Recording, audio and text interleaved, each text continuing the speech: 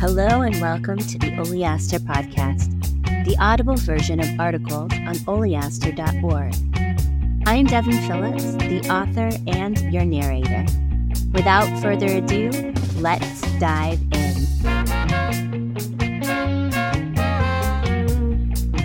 The end of all things is at hand. Part 4 of the series, Hospitality and Revival. This episode is the fourth and final part of a series on hospitality and revival. Part 1, Invisible Barriers in the Hospitality of God, traced the theme of God's hospitality to us, from creation to new creation, and the Western Church's disadvantage in separating evangelism and hospitality. Part 2 of this series, Hospitality and Resurrection, followed the interwoven motifs of hospitality, covenant, and resurrection in the lives of Abraham, Lot, Elijah, and Elisha. Part 3, The Son of Man Came Eating and Drinking, explored how hospitality permeated the ministry and teaching of Jesus. Without further ado, here's The End of All Things is at Hand. Once you start tracing the theme of hospitality in the scriptures, it isn't easy to stop.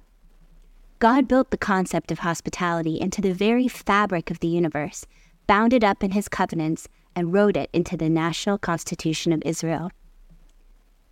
In an act of hospitality, Abraham received a promise of a miraculous son. Lot, in an act of hospitality, was spared the wrath of God poured out on his city. Elijah raised the widow of Zarephath's son from the dead while staying at her home and eating her food. Elisha resurrected the Shunammite's son in Elisha's own furnished guest room in the Shunammite's house. Jesus had a reputation as a, quote, glutton and drunkard, because he often ate and drank with sinners.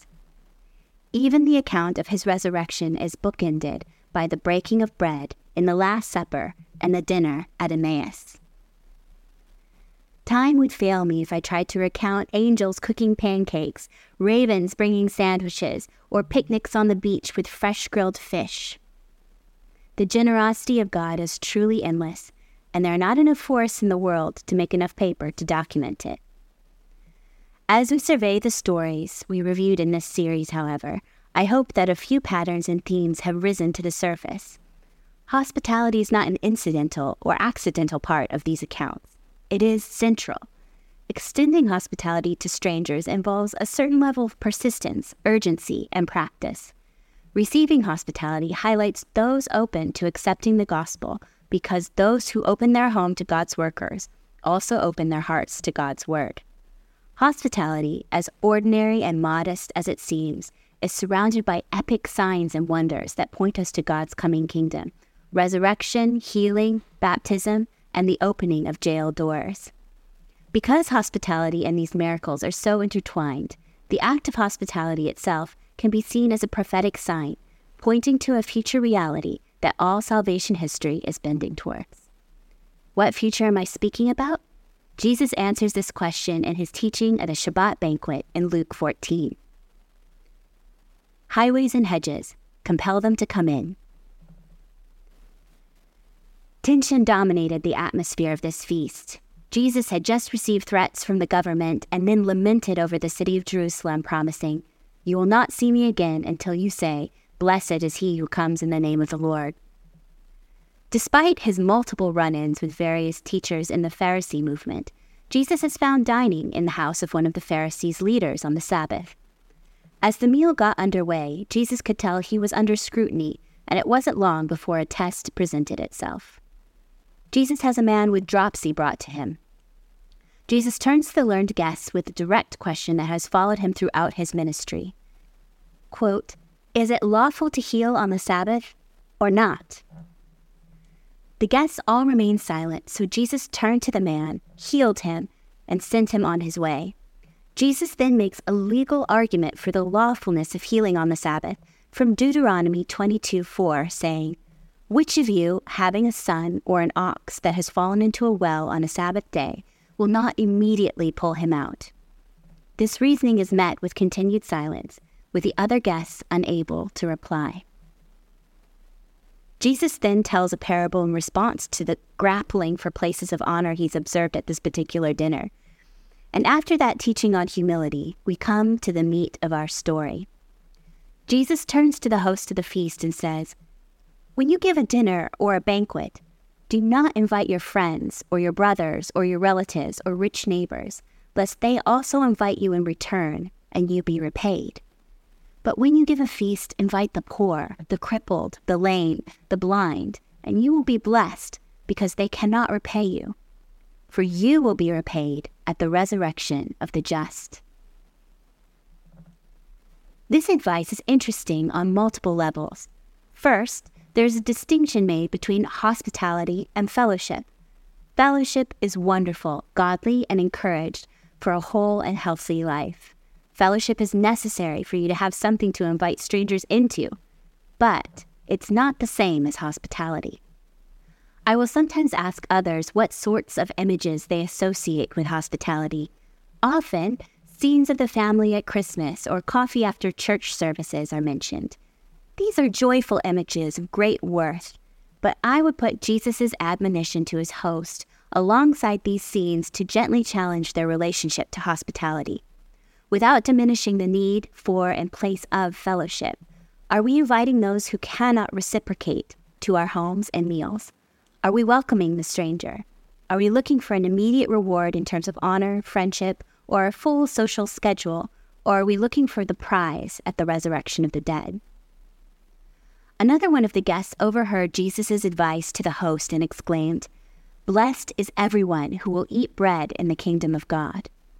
This observation prompted a parable from Jesus that expanded on his initial words to the host.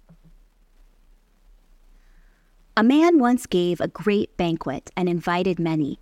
And at the time for the banquet, he sent his servant to say to those who had been invited, "Come, for everything is now ready."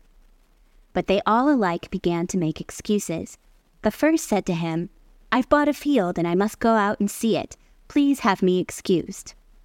And another said, "I bought 5 yoke of oxen, and I go to examine them. Please have me excused." And another said, "I have married a wife, and therefore I cannot come." So the servant came and reported these things to his master.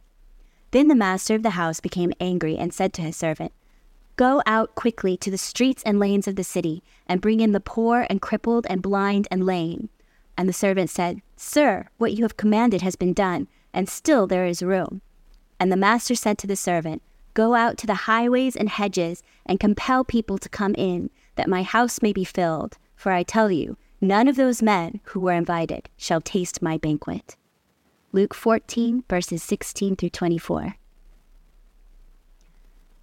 Jesus said, by welcoming those who could not repay you, you would be rewarded in the resurrection of the just. Why connect hospitality to the poor, the disabled, the blind, and the lame with the resurrection? Because the kingdom of God will be like this banquet that Jesus later described, where the downtrodden account for most of the attendance. Many others are first invited but decline the invitation. The cares of this life, wealth, work, family, so dominate their thinking that they have lost sight of the underlying purpose of life by declining communion with the King. The house must be filled, so the invitation is spread far and wide, and the host's servants are persuading anyone and everyone they can to come to the feast. How can you preach the gospel of this coming kingdom? Jesus suggests that we prophetically model it in a kind of sign act by filling our homes with those who answer the invitation, the same people who will party at the parousia. The king's feast will be filled with many from the highways and hedges, and many will, quote, come from east and west and from north and south and recline at the table in the kingdom of God. Provoking Israel.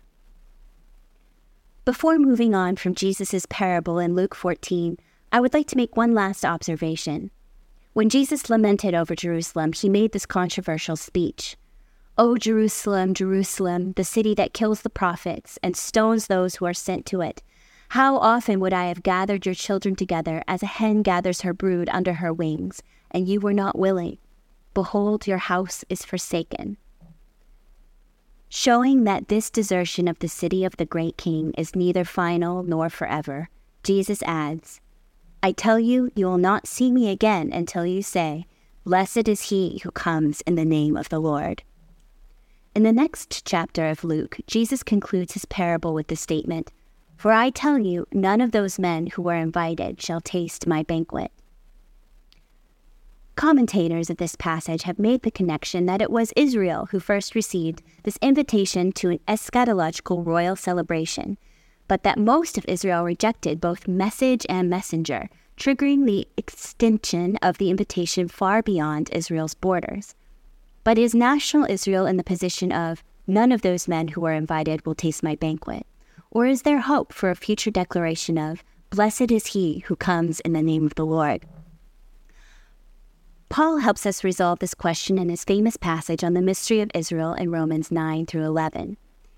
In the past, when I have worked through this section of Scripture with a group, I'll often start in Romans 8 with the question, Who shall separate us from the love of God?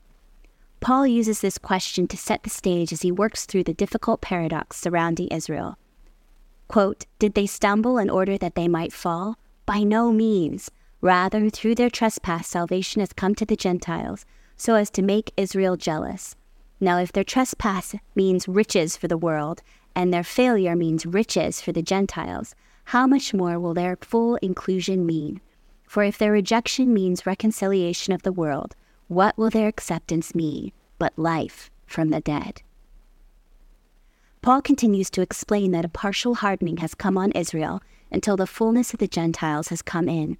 After this, all Israel will be saved for, reasons Paul, the gifts and calling of God are irrevocable. Nothing shall separate Israel from the love of God. Many naturally conclude this section with Paul's spontaneous and beautiful hymn of praise, drawing from the words of Isaiah and Job. We sometimes forget, however, that Romans 12 begins with a, quote, therefore, connecting it directly with Paul's preceding treatise on Israel. In chapter 11, Paul magnified his ministry to the Gentiles to, quote, provoke some of his fellow Jews to salvation. How can we join in this holy provocation? Paul doesn't hide the answer from the Romans. First, he says, be a living sacrifice. Second, be in fellowship with the people of God, contributing to the community of believers by exercising your gifts. Third, lead an exemplary life by genuinely loving those around you.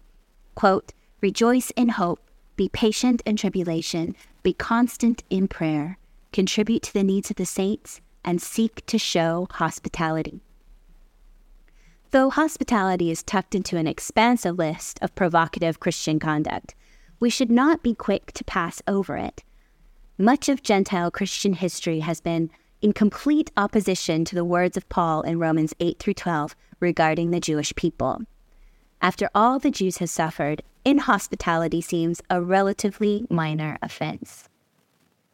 Visiting Yad Vashem, the Holocaust Memorial Center in Jerusalem, might give some perspective. One of the significant projects of Yad Vashem is to document the, quote, righteous among the nations, non-Jews who aided Jews during the Holocaust, often at great risk to themselves and their families. What was one of the main ways these righteous helped their Jewish neighbors? Opening their homes, hiding Jewish families, and scrounging up extra food for their secret guests during war rationing.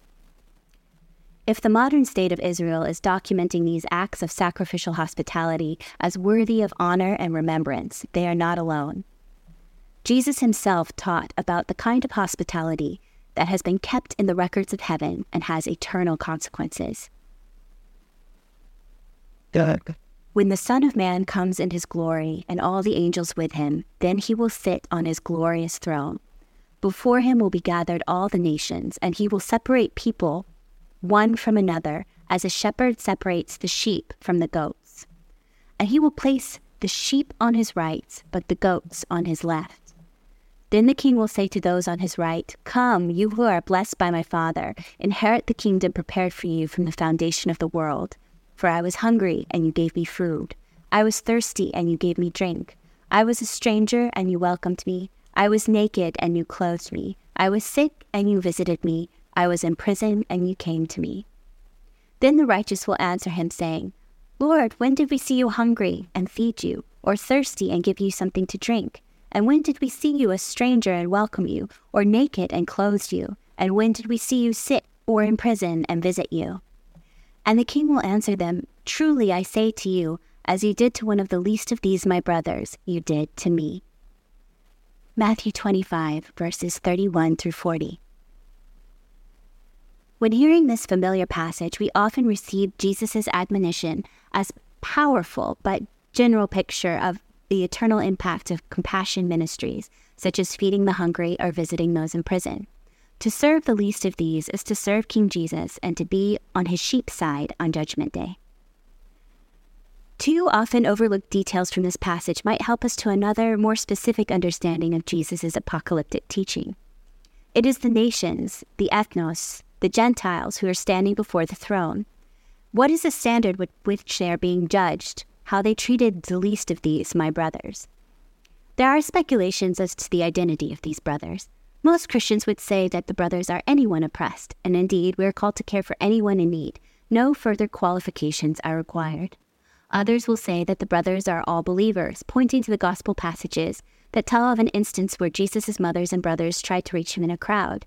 When Jesus is told that his family is having trouble getting to him, Jesus gestures to those around him saying, "These are my mother and my brothers. For whoever does the will of God, he is my brother and mother." Jesus is telling us to take care of our brethren in Christ, they reason. Still, others make the case that Jesus' brothers are his natural brothers, the Jewish people. It is the Gentile nations that are being judged in this throne room scene, and it is their treatment of a third party that is being weighed. You only have to glance at the numerous oracles to the nations to see that the prophets often issue judgment to different countries specifically in response of their treatment of Israel. Without diminishing the goodness of serving all the poor wherever they are to be found, or looking after Christians in need, I find this final interpretation of the passage most compelling, and the way that it incorporates all the details that Jesus gives and broader biblical context. Just as the righteous among the nations extended hospitality to the Jewish people fleeing Nazi persecution during the Holocaust, so will sheep nations extend hospitality to Jewish people during the days of trouble preceding the second coming of the Messiah. Times of refreshing. Though we are not quite at that infinitely consequential day yet, the apostles joined Jesus in urging that future judgment inform our present life and discipleship.